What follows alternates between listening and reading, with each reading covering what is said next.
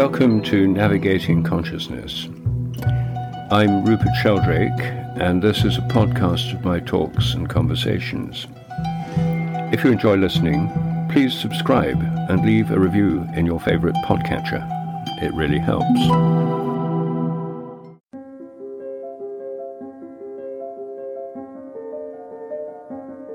I'm very privileged and honored to be able to introduce Dr. Sheldrake to you. Well, thank you, Hardo, and thank you for this opportunity to speak online. This is the first time I've done this. Well, today you asked me to speak about the theme of the rebirth of nature, the recovery of nature, the coming to life of nature again, life coming back where there was death. And in a sense, that's the story I'm going to tell today. We have a scientific worldview at present which says that nature is inanimate, machine-like, unconscious or non-conscious, that we live in a world where everything is just based on the action of blind physical forces, random chance, mechanical events. The whole of nature is non-conscious. The entire universe, the stars, the galaxies, everything we look at is non-conscious. Animals and plants are nothing but machines, and we're nothing but a machine either, a lumbering robot, to use Richard Dawkins' vivid phrase. Our minds are computers. Our consciousness doesn't actually do anything. It's a kind of illusion. Everything would go on just as well with the computational machinery of our brains. Even if we weren't conscious, if we were zombies. There's no purpose in nature. This is the worldview that we've all been brought up with. It's the official worldview. Its name, philosophical name, is mechanistic materialism. Materialism is the doctrine that matter is the only reality. Mechanistic means that it's machine-like in its nature. Now, what's happening today and what's so exciting, I think, at the moment is that science itself is breaking out of this worldview, which it's actually held to in its mechanistic form for 400 years. I'm going to start with a historical overview because it makes it easier to understand where we are now when we look at how we've got here. And then I'm going to show how changes in science over the last century or so have been gradually loosening the grip of this mechanistic worldview until we're finally almost breaking out of it and coming to a whole new phase of science. And because science has so much influence on our intellectual life, a new phase of society and our culture. Now, the view of nature as inanimate and machine-like is extraordinarily unusual in the history of humanity. Virtually all cultures, all societies have taken it for granted that nature's alive, that we live in a living world. And they've just assumed that plants are really alive, animals are really alive, the earth, Mother Earth, is alive, the stars and the planets are alive, living beings. I mean, we still call the planets by the names of the old gods and goddesses, Mars, Mercury, Venus, and so on. Everyone assumed that. In shamanic societies, for example, this is still taken for granted. Our ancestors took it for granted too. And even our intellectual ancestors in ancient Greece, the view that nature was alive was the common normal view. And the great philosopher Aristotle put this into philosophical language and probably made the clearest statement of this animistic or worldview. Aristotle said that everything in nature that's alive has a soul, or rather is within a soul. For Aristotle, the body's within the soul, not the soul within the body. Every plant has a soul. Every animal has a soul. We have souls. The earth has a soul. The stars and planets have souls. They're alive. And Aristotle then went on to say more than just that. He said, what does the soul actually do?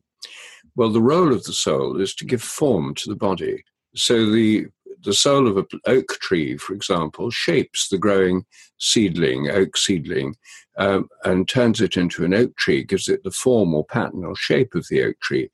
And it works by attraction. It attracts the oak tree as it grows towards its mature form. Souls work through attraction. And they give what Aristotle called final causes, as well as formal causes. I don't want to get too deeply into ancient philosophy, but this is an important part of our understanding of what's happening today. Aristotle pointed out to explain anything, you need four causes. The material cause, the thing of which it's made, and the example he gave was a sculptor making a sculpture. You need a block of marble to make the sculpture. Without the material, nothing will happen. You need an energetic cause, a moving cause, and that's the chisel hitting the stone. That's what makes the sculpture possible. But if you just had those two, you just have a chipping, and you'd end up with a pile of marble chippings. You also have to have a form, and that's the form in the mind of the sculptor. Say it's a statue of an eminent citizen who's recently died and who's being put up in the marketplace.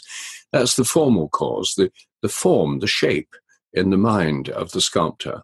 And then there's the final cause, which is the purpose. Why is he making the sculpture? Well, he's making it because he's been paid to do so. He's had a commission to do so because they want to honor this person and put his statue up in the marketplace. None of this would happen without all four causes. And Aristotle pointed out that in the realm of life, the soul of a plant, as it shapes the plant, gives it its form, like the form of the oak tree, as I mentioned. It also attracts it towards its end or goal, which is its mature form setting seed and reproducing. So in animals and plants and in us, the soul gives the shape, the form, and the purpose. So anyway, this is the kind of philosophy of nature which was taken up in the Middle Ages in Europe, particularly by St. Thomas Aquinas, the 13th century theologian and philosopher, who did much to shape the orthodoxy of medieval thought. He formed a kind of Christian animism. He took over Aristotle's idea, nature's alive, all animals and plants are truly alive, the earth's alive, the stars, the planets are alive. They all have souls. The soul shapes the bodies of all these things. And the ultimate source of all these souls and nature is God. So there's a living God who works in and through nature, a living nature, with souls which give everything their life. Humans share with plants a vegetative soul that shapes their body, with animals an animal soul that gives them their instincts. And of course, the Latin word animal comes from our English word animal comes from the Latin word animalum, and that comes from anima, the soul. So the idea is that we also are part of nature. Our souls connect us with plants and animals, but in addition, we have a rational mind, a soul that's concerned with reason, thought, language, and so on. But that's embedded within a much larger psychic system. Well, this was the worldview in the Middle Ages, and it's the worldview out of which the great Gothic cathedrals emerged. It was a very sophisticated view that brought together science, theology, philosophy, and an understanding of living nature and a sense of participation in it. Now, it's precisely this worldview that was rejected with the foundation of modern science in the 17th century. The mechanistic revolution was a revolution precisely because it overthrew that ancient worldview. And what it replaced it with was the vision of nature as a machine. The universe was like a machine. An obvious example that enabled people to think like this were the clockwork models of the universe in those great clocks that still exist in some cathedrals, medieval clocks, like in Wells Cathedral in England, which modeled the universe, or modeled the movements of the moon and the sun in clockwork. So the universe was a machine, animals were machines, plants were machines. This vision, which came to the young French philosopher René Descartes in 1619, so it's just over 400 years ago that this happened. was for him a liberating vision, because it showed that everything in nature could be treated as a machine. Mathematically, it could be treated in terms of mathematical, physical laws, and it opened up the possibility of a new kind of science, mechanistic science. And this was, of course, immensely successful, and it enabled Newton to come up with his laws of gravitation, to enable movements of planetary motion to be understood in a new way. It enabled all sorts of machinery to be built. By the end of the 18th century, this mechanistic view of nature was enormously prestigious. And it was the basis of Enlightenment rationalism, that humans have now found out the secrets of nature, can conquer nature through their minds and through science and technology and through economic development and social progress. A whole new future opens for humanity. This was the Enlightenment vision, based on mechanistic science. Now, in the 17th century, Descartes' vision was basically dualistic. It had a mechanical, inanimate, machine-like nature, but it didn't get rid of God or angels or the religious realm. It simply put them in a completely separate compartment, outside space and time, outside nature, in a realm of supernatural being. Outside nature. Nature was autonomous, went on mechanically, but there were God, angels, and human reason, human minds, existed outside time and space, outside the material universe. They were separate. And this created a separate realm of science, which got the whole universe, and religion, which got God, angels, and human morality. Still could carry on, but in kind of parallel, separate track. It also created a separation between humans and the rest of nature. We had rational minds and were part of, linked to the spiritual realm, but animals, plants, and the rest of nature were inanimate machines and therefore inferior to us, to be exploited at will. And it led, of course, to the separation between body and mind, the matter and spirit. This is called Cartesian dualism after Descartes. His name was Cartesian. So this is what prevailed really in science until the 18th century. Then there were two movements which shaped the modern world and which I think we need to, again, focus on a little bit. The first was that this mechanistic view of nature as inanimate machinery was obviously at variance with our own direct experience. And in the late 18th century, the Romantic movement was a kind of rebellion against that. It said, no, we're not just calculating machines. We're not just rational minds. We have emotions. We have passions. We have enthusiasms. And nature is not just dead. It's full of life. And the Romantic poets, like Wordsworth in England, gave a new vision of living nature. Under the Romantic movement. And what actually happened as a result of that was a kind of split in European civilization. Most people were influenced by romantic visions of nature. It became a major feature in landscape gardening. It became a major part of our culture. But it became part of our private world, the romantic vision. And what we've ended up with is a split culture where in our private lives, in the evenings and weekends, on holidays, we want to get back to nature. People get rich so they can buy a place in the country and get back to nature, away from it all. But Mondays to Fridays, 9 to 5, the official worldview is mechanistic materialism. Nature is a collection of raw materials to exploit. The world is just a machine, understood scientifically and mathematically and mechanically. And so we've ended up with a split culture, and we've exported that to the rest of the world. Indians, Chinese, the South Americans, Africans, they all go along with this mechanistic materialist worldview during working hours, but then they revert to their more traditional cultural views at weekends and in the evenings and on holiday. So not a very satisfactory state of affairs. So that was one change that occurred. The other change in the 19th century was that more and more people grew tired of this split, the dualistic split of Cartesian dualism. And wanted to go beyond it, and most of them wanted to have just one thing, not two things. One school of thought was called the idealists, and they said everything is consciousness, matter is sort of dumbed down mind. And that was very influential in 19th century philosophy. In Germany, for example, Hegel was an idealist philosopher.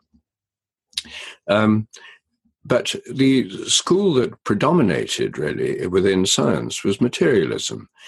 This took the Cartesian split of matter and spirit and said there's no such thing as spirit, there's only matter. There's just one thing, not two things. And therefore, at one stroke, this inanimate matter became the only reality. God and angels simply vanished. They were like a puff of smoke. Puff, they've gone. Because if you say there's no such thing as the realm of spirit, there's only matter, then the supernatural realm of God and spirits and angels just simply doesn't exist. And all that's left is human minds, and they're now just nothing but the activity of human brains. They're inside heads. And if people want to go on believing in God or angels or spirits or anything like that, then these are just ideas in human minds and therefore inside human brains. They're not really out there. They're just human fantasies or delusions. So we get to the standard materialist, mechanistic, atheistic worldview, which is the predominant default setting of most university graduates today. It's what's taught in universities, maintained through the serious media, and is the standard worldview. Well, all that reached its peak, really, in the 19th century when people imagined that soon science would be able to explain everything. At the beginning of the 19th century, the famous French physicist Pierre Laplace famously said that a disembodied intelligence that was told the position of every particle in the universe and knew all the laws of motion could work out absolutely everything that was going to happen because there was no freedom. Everything was determined and fixed by the laws of nature. And in the 1860s, Thomas Henry Huxley, the main defender of Darwin's theory of evolution, said that such an intelligence, if given enough information about the original state of particles and the laws of nature, could predict in every detail the fauna of Great Britain in 1869. The whole of evolution would be totally predicted and predictable and foreseeable. Everything was determined, rigidly determined, no free will. And that was the worldview of 19th century materialism. But that worldview, which is still the worldview which is the kind of standard background of modern atheism and materialistic atheism, has been coming unraveled, gradually at first and then more rapidly. And that's the story I now want to tell, how we're going beyond it. One of the first unravelings was through quantum theory in the 1920s, with the realization that processes at the quantum level are indeterminate, unpredictable in principle, only predictable in terms of probabilities. The so-called uncertainty principle of Heisenberg means that there's no longer this rigid determinism, at least at the quantum level. Because genetic mutations are quantum events, this meant that in the neo-Darwinian theory of evolution, there was true randomness in mutation. There was a freedom of spontaneity that hadn't been there before, like in T.H. Huxley's vision. There was a kind of emerging freedom and openness in the whole evolutionary process. And then with chaos and complexity theories, there was a realization that actually most of nature has never been predictable. The breaking of a wave, the behavior of the weather, all sorts of perfectly normal natural phenomena are not predictable in detail. There's a kind of openness, spontaneity, and freedom in the whole of nature that in the 19th century no one could imagine. So that's one change that's occurred. Another change came about really in the 1920s, partly because of quantum theory. The great philosopher Alfred North Whitehead realized that modern science was pointing us towards a vision not of nature being reducible just to one level, atoms, as in reductive atomism, but as a series of organisms. And this was the beginning of a holistic or organismic view of nature. Whitehead had the idea that that an atom is a kind of organism. A molecule is a kind of organism with parts interacting together. It's not a machine. These are interacting parts. They're parts of a process. Because, as Whitehead realized, what quantum theory is telling us is that nature is made up of processes. Before that, people thought that nature was made up of stuff, little bits of stuff like little billiard balls, like atoms that were just hard and impenetrable and just remained the same forever. But quantum theory shows that there's no such thing as inanimate stuff. There's processes. An electron is a vibratory process. An atom is a vibratory process.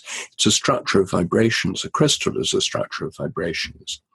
So what Whitehead showed was that physics is talking about small organisms, atoms and molecules. Biology is talking about larger organisms, animals and plants and microbes and fungi.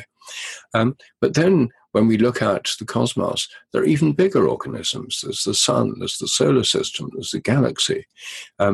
In the 20th century, this holistic view of nature has come to a recognition that nature is made up of many levels of organization. At each level, the whole is more than the sum of the parts. I have a diagram here that illustrates this. And in this diagram, we can see a series of levels. Let us show that diagram now. There's a series of levels. And at each level, the whole is like a larger circle containing parts, which are parts within it. And those parts could be subatomic particles. They could be within atoms. Those could be atoms within molecules, molecules within crystals. All those smaller circles could be organelles in cells, in tissues, in organs, in organisms, in societies of organisms, in ecosystems. Or they could be planets inside solar systems, inside galaxies, inside galactic clusters. We see this pattern of nested hierarchy or holarchy all through nature at every level. And indeed, our own language models this, mirrors this. It's one reason language can enable us to understand nature, because it has a similar kind of structure itself. The smallest circles can be phonemes inside words, inside sentences, inside paragraphs. So we have a series of hierarchical levels of organization in nature. We can call it a nested hierarchy, but if you don't like the word hierarchy, a better word is holarchy, which the philosopher and writer Arthur Koestler suggested. And he suggested that each level, the wholeness that's more than the sum of the parts, is a holon, H-O-L-O-N, a holon. And holons contain parts which are themselves holons at a lower level, and they themselves can be parts of a larger level of organization. So this gives us a view of nature as made up of nested hierarchies. And instead of trying to reduce everything to atoms or subatomic particles and explain everything in terms of quarks or some other subatomic particle, we have to understand that nature is always nested at all these different levels. And in practice, what the sciences do is study different levels. Physiology studies the functioning and interrelation of organs within the bodies. It doesn't try and reduce them to quarks. Sociology looks at the movement, the social groups and their patterns and individuals within them and how social groups interact, what kind of functions and structures they have. Crystallography looks at the molecules within crystals and the way they're organized within crystals. Cosmology looks at galaxies and the way that stars are organized within them. Astronomy looks at the patterns within solar systems. We have all these different levels and all these different sciences that look at different levels. There's no one level that's supreme above all the others to which everything can be reduced. So that's another aspect of this changing worldview, this holistic worldview, which is gradually increasing in its influence. One aspect of it is Gaia, the idea of the Earth as a living organism, rather than just a misty ball of rock hurtling around the sun in accordance with Newton's laws of motion.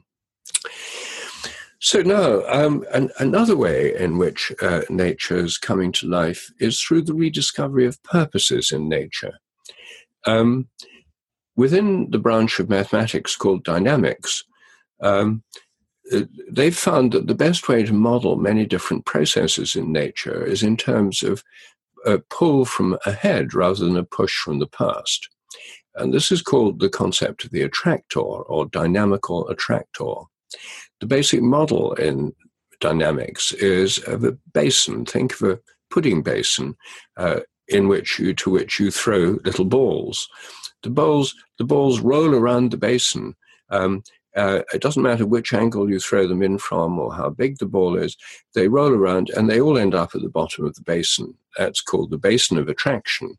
And the bottom of the basin is where they'll end up. And you can make a mathematical model in terms of how they'll end up by being attracted to that, rather than how they're pushed and pulled, each one different, with it's much more complicated to do each individual push from the past and the angle and everything. Easier to model them in terms of an attractor. In chaotic dynamics, there are chaotic attractors, and many branches of science are now modeled in terms of attractors, including the growth of animals and plants. They're modeled in terms of morphogenetic fields which shape the organism as a whole, being drawn towards attractors. This kind of theory was worked out by a great French mathematician, René Thom, and provides a way of thinking of the development of an oak tree as being pulled towards an attractor in a field which shapes the developing oak. This is very like Aristotle's idea of the soul of the oak tree. Instead of a soul, we've got a field.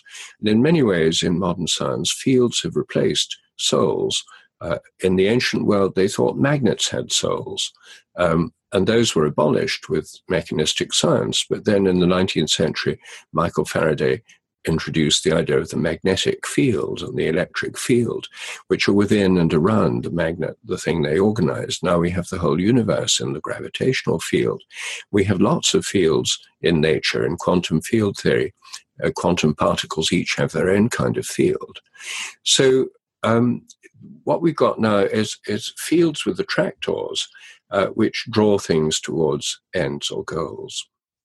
And that, again, is a step back towards a more animistic view of purposes within nature.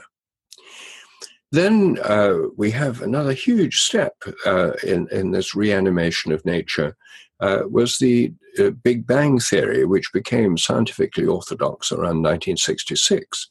Before that, cosmologists thought that the universe was static or eternal.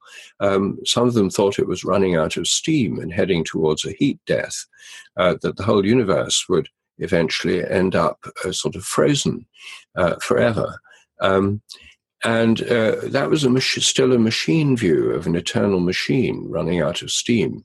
But in 1966, everything was changed with the Big Bang theory. The universe now began very small and very hot, tiny, much less than the size of a head of a pin, very, very hot, with almost no structure.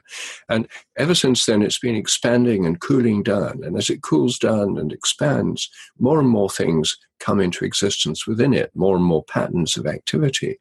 At first atoms and molecules, and then stars and galaxies, and then on Earth, rocks and crystals, and then animals, plants, microbes, the evolution of life. All of these things are happening within the developing, evolving cosmos. This is nothing like a machine.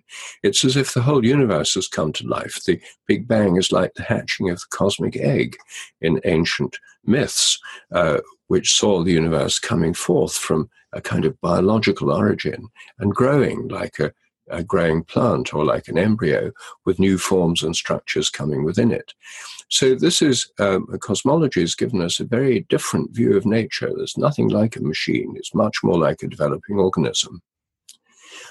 Cosmology has also given us another remarkable insight into the nature of nature. In order to understand the way the universe is, physicists have postulated that 95% of reality consists of dark matter and dark energy, forms of matter and energy about which we know nothing. Basically, what they're saying is 95% of reality is utterly unknown to us, nature is totally obscure.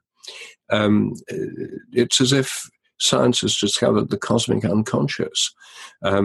It's no longer like early 19th century science, where they thought you have clear, distinct ideas in which everything is predictable and understandable. 95% of matter and energy is nothing like what we've studied in physics or know about through physics textbooks or biology textbooks. It's utterly unknown to us, and yet it shapes the whole of reality that we live in. That, again, is a very remarkable discovery. And I think the final change that's happening in our worldview, which is bringing us back into an animistic view of nature, is a discussion about the nature of the mind. The materialist theory tells us that the mind is nothing but the activity of the brain. Minds are what brains do, is a materialist slogan. That your mind and my mind are nothing but the activity of our nervous system. Well, that view has been taken for granted in science for a long time. And in 20th century psychology in the English-speaking world, it was the basis of psychology itself. The behaviorist school of psychology pretended that consciousness didn't exist, or that it, at least, didn't do anything, and that the business of scientific psychology should be to study muscular movements and behavior and glandular secretions, because these were scientifically and objectively measurable, and totally ignore consciousness. Incredible. A form of psychology that denies or ignores consciousness, and that was mainstream. The most eminent professors in our greatest universities were teaching that for decades. However, that the reign of behaviorism began to wane in the late 20th century, firstly because of the rise of cognitive science that said, well, we can get further by thinking of the brain as a computer and then making computer models of brains.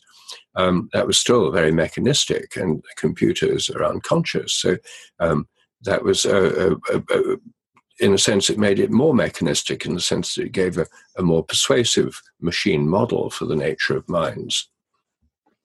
But that began to unravel for several reasons.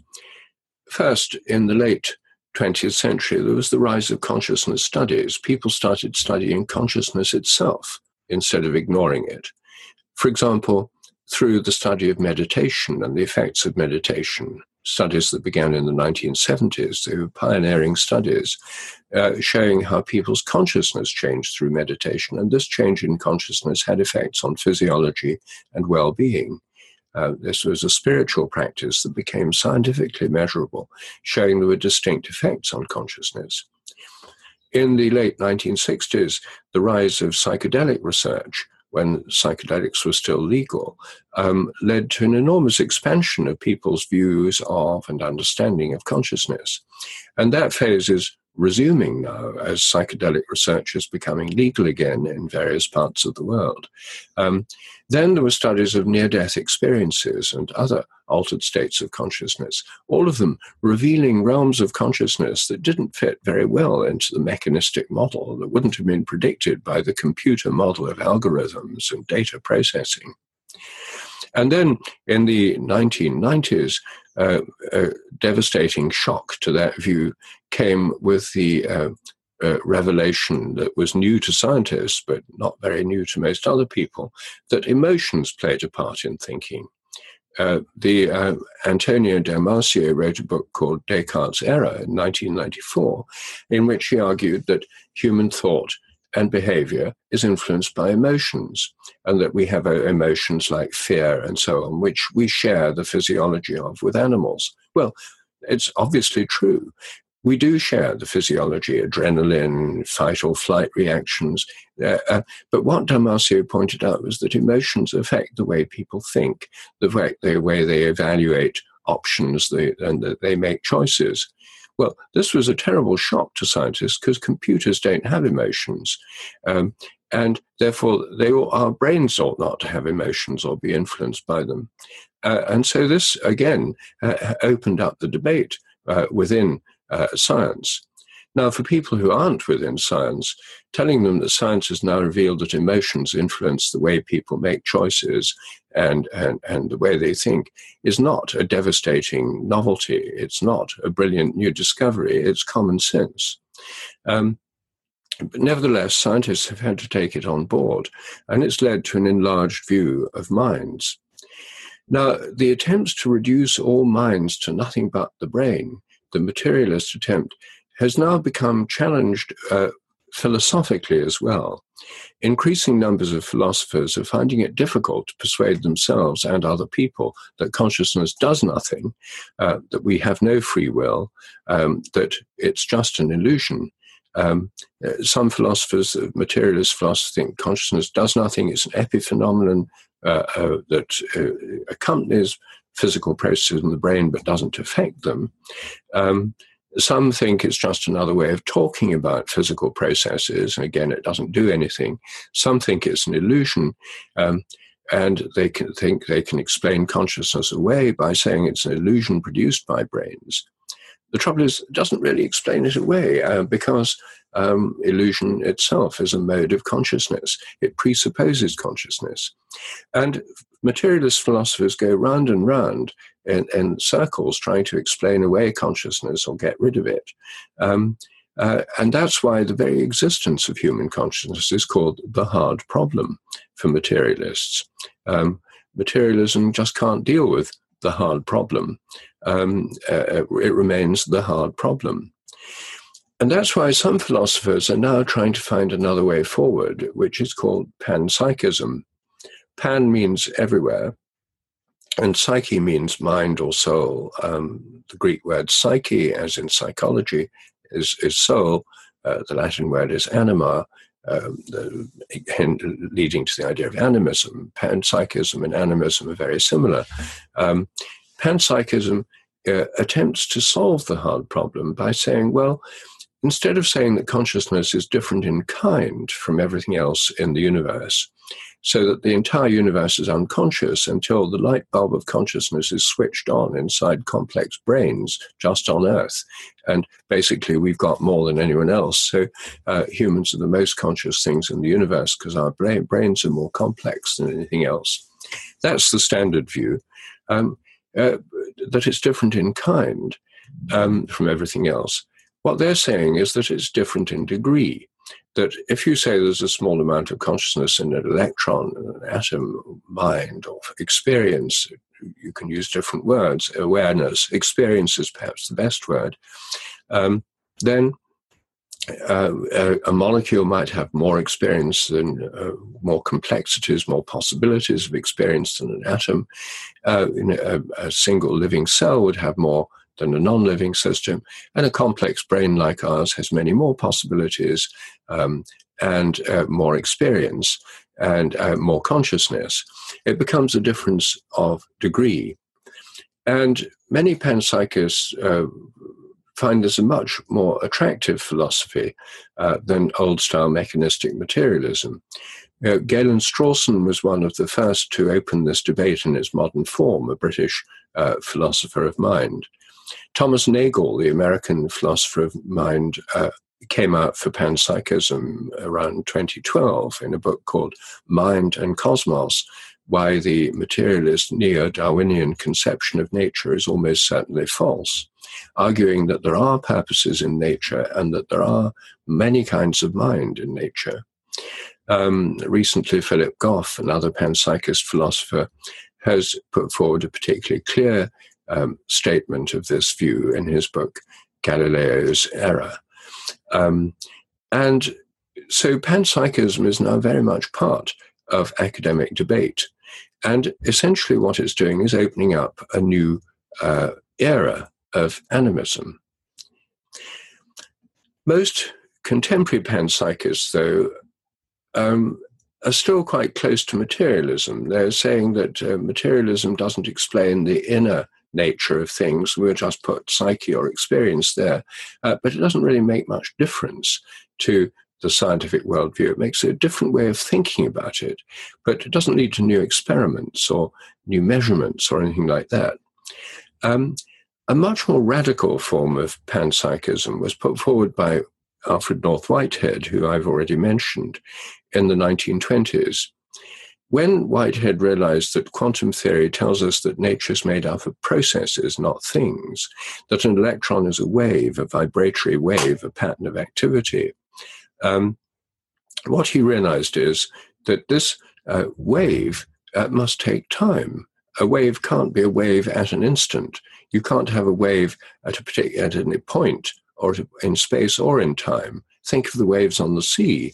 If you just look at a tiny sliver of a wave, try to make it a point, it stops being a wave, and it takes time to wave.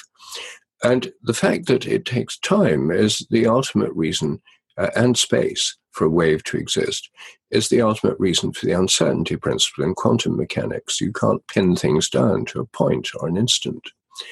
So Whitehead pointed out that even electrons are processes, atoms are processes, everything in nature is a process, not a thing. And if it's a process in time. And if it's in time, it has time within it, a polarity in time, a past and a future pole. And Whitehead then had the brilliant idea of thinking in terms of the relation between mind and body, in terms of time, not space. Usually when we hear discussions of the mind-body problem, they're couched in spatial metaphors, the inner life, the outer world.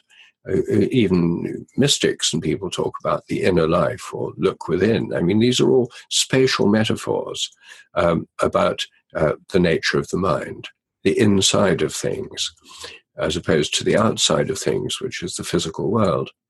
What Whitehead argued was that actually this polarity in time gives us a completely different view, and one that personally I find much more meaningful and helpful. The future pole is the mental pole. The mental pole of things is about possibilities. Minds are about possibilities and about choosing among them. I'm now talking about conscious minds as opposed to unconscious habits. So consciousness is about possibility, and possibilities are what the future contains. The future is full of possibilities. They're not yet physical facts.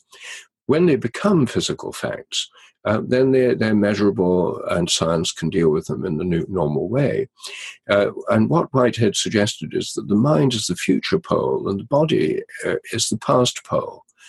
As soon as it becomes a bodily fact, it's scientifically measurable. And even in the case of electrons, this is so. The electron is described in quantum physics by the Schrödinger wave equation. And the wave equation tells you all the possible things the electron could do. An electron, starting out from a cathode ray tube right now, for example, has a whole range of possible things it could do described by this equation. They're all possibilities. They're not physical facts. When the electron interacts with something, a measuring apparatus or another atom or whatever, when it interacts, all these different possibilities collapse down to one actual measurable fact, which is now measurable, and it's sometimes called the collapse of the wave function. Out of these possibilities, a kind of decision is made and something happens. It's now physically a fact. Now, what Whitehead is suggesting is that's what's going on in our own minds too. Our conscious minds choose among possibilities, then we make decisions, and those become measurable facts. And the whole of nature is working that way. Everything that's self-organizing has a kind of mind, which is open to different possible futures. And when it chooses among them, often on the basis of habit, so it doesn't require much consciousness. Most of our own choices are habitual, but it then becomes a measurable fact. So what Whitehead's suggesting is there are two strains, or two kinds of causality. There's one kind of causality coming from the past, the ordinary kind physics is familiar with, the energy, the flow, the ball rolling down a hill, an electric current, the light that left the sun 8 minutes ago that's falling on us now. The causality is a flow through energy from the past, That's regular physical causality. It's what Aristotle called the moving cause. It's that aspect of Aristotle's thought, and matter, which physics deals with very well, is what Aristotle called the material cause. But what this idea of Whitehead shows is that the final cause, the purpose of things in the future, and the formal causes are coming from this future realm of this realm of possibility, which is working, it's a directional causation that works from the future towards the past. And in the present, these realms of causation, these kinds of causation overlap. So you have mental causation interacting with physical causation in the present.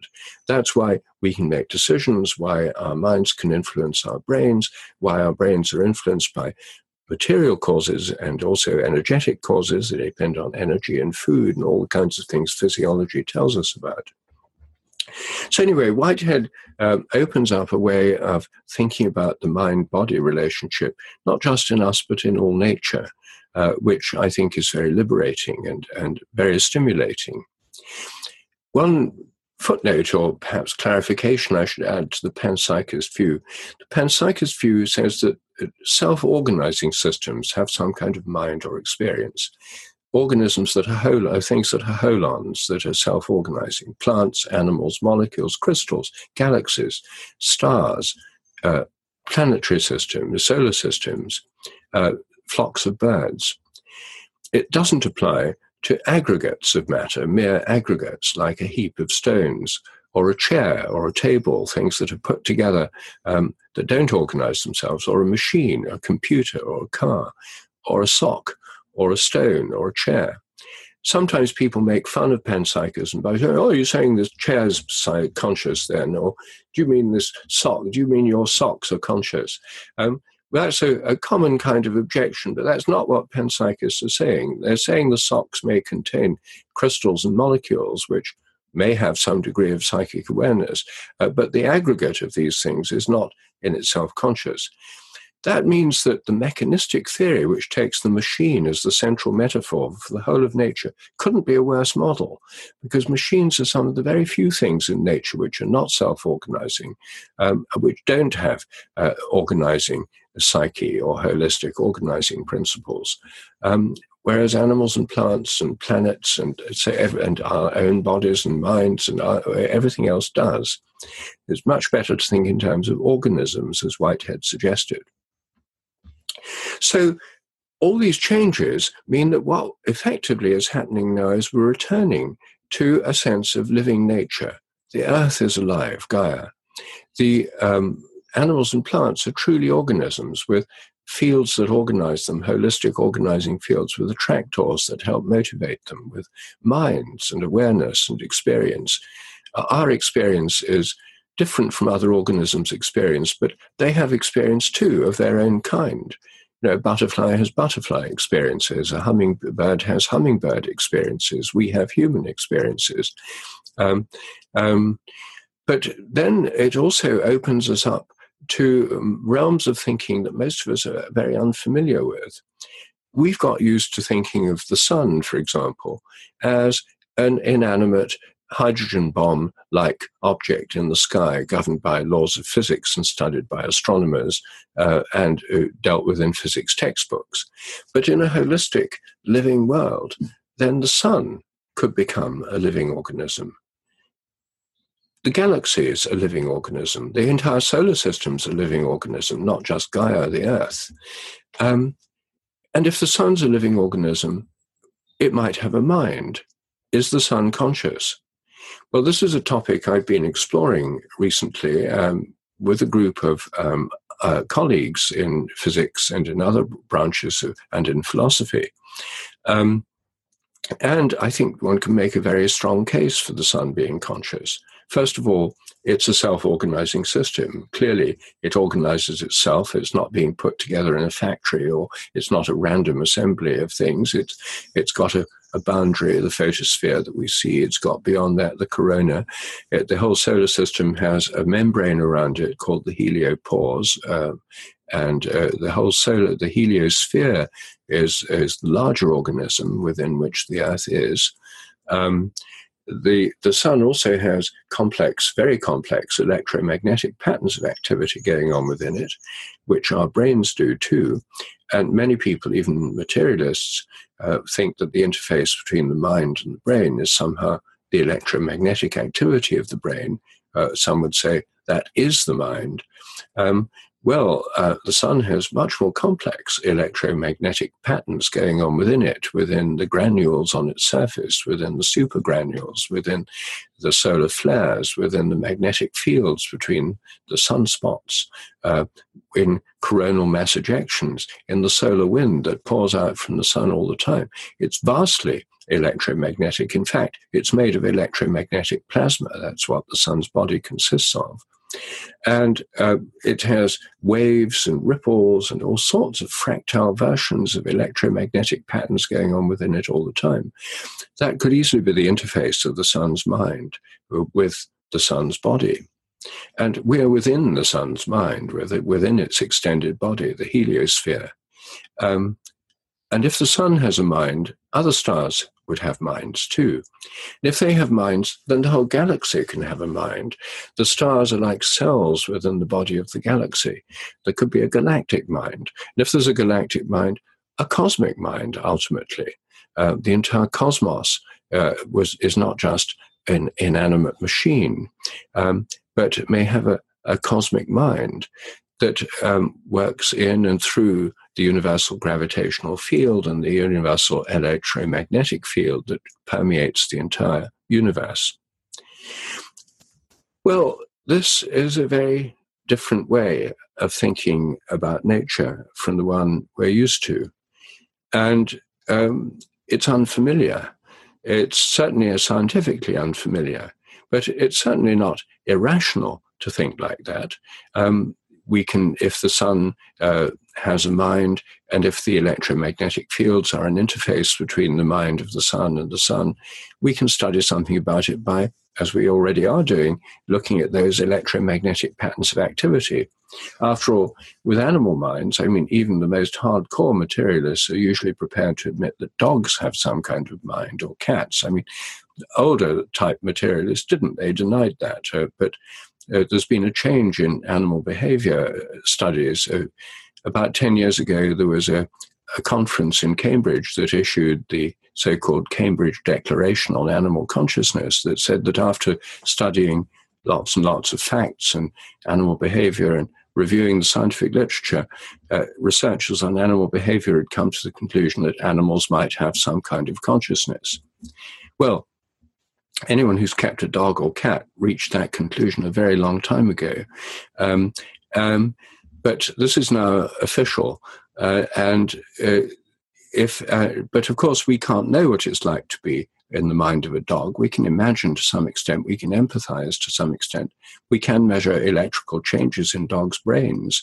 And we're in a similar position about consciousness of anything in nature.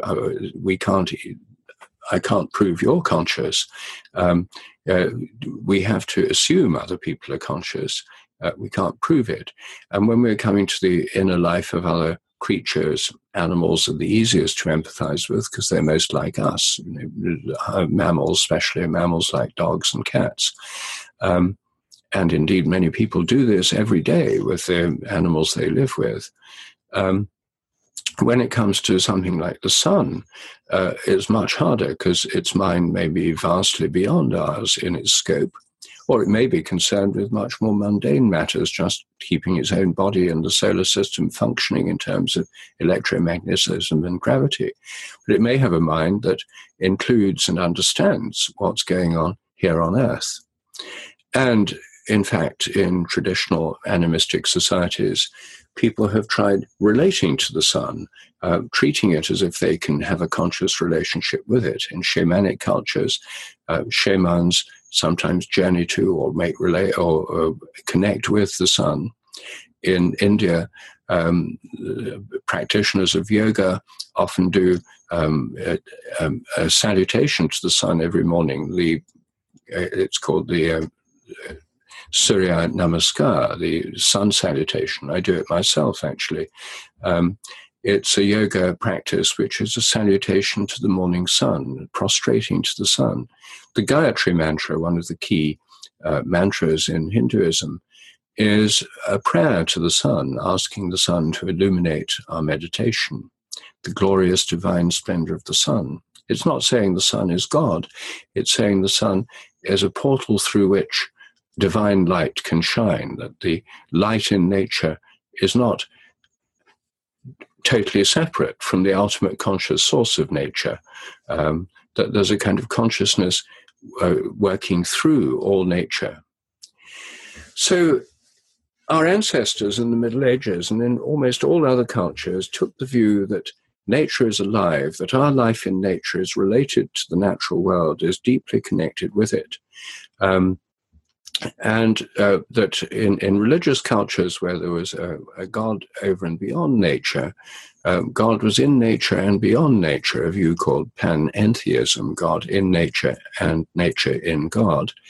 It's what most medieval Christian theologians thought. God was not separate from nature. Nature was not outside God, with God in a separate compartment, supernatural. All of nature reflected God's being. The great Franciscan medieval philosopher, Saint Bonaventure, said that every being in nature reflected the Holy Trinity. The ultimate inner conscious nature of God was actually reflected in all beings in nature, every plant, every animal. And as he'd now say, every molecule, every atom reflects this nature. Now, you may not want to go as far as God, and many people don't. But the idea of a living nature, is something that more and more people are coming to recognize as making sense. It makes sense of our own experience. Of course, other living organisms are alive, and of course, animal dogs and cats have a kind of consciousness. Of course, a butterfly flying and looking at flowers and is aware of what it's seeing and choosing which flower to land on. Of course, the whole universe seems more like a living organism than like a machine. And of course, it creates hard problems if you try to pretend that we're nothing but a machine and our minds are nothing but computer algorithms. It causes intolerable problems because it's so obviously false and so obviously a limited view. And by growing up, by going beyond this mechanistic worldview, by recovering a sense of the life of nature, I think we can also come to recognize that we totally depend on the living nature, of which we're part. The mechanistic view gave us the sense we're separate from nature. Our minds are superior to everything else on Earth, if not the entire universe. And we can do with it what we like. We're the lords and masters of the cosmos, of nature.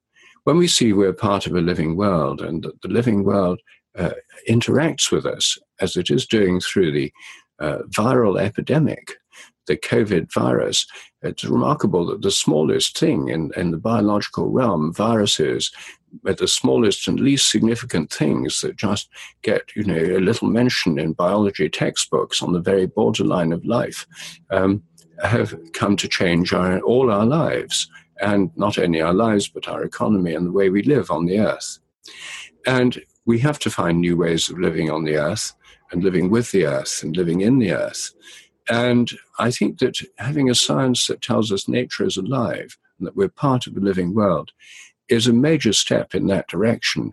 It can't possibly harm us to recognize this. And I think it can help us a great deal. What's more, I think it can lead to science being better, more exciting, more true, and something that's actually more inspiring and less life-denying than it can often be at present. I think it will lead to a better kind of science and a kind of science that can undergo a kind of renaissance of new discovery.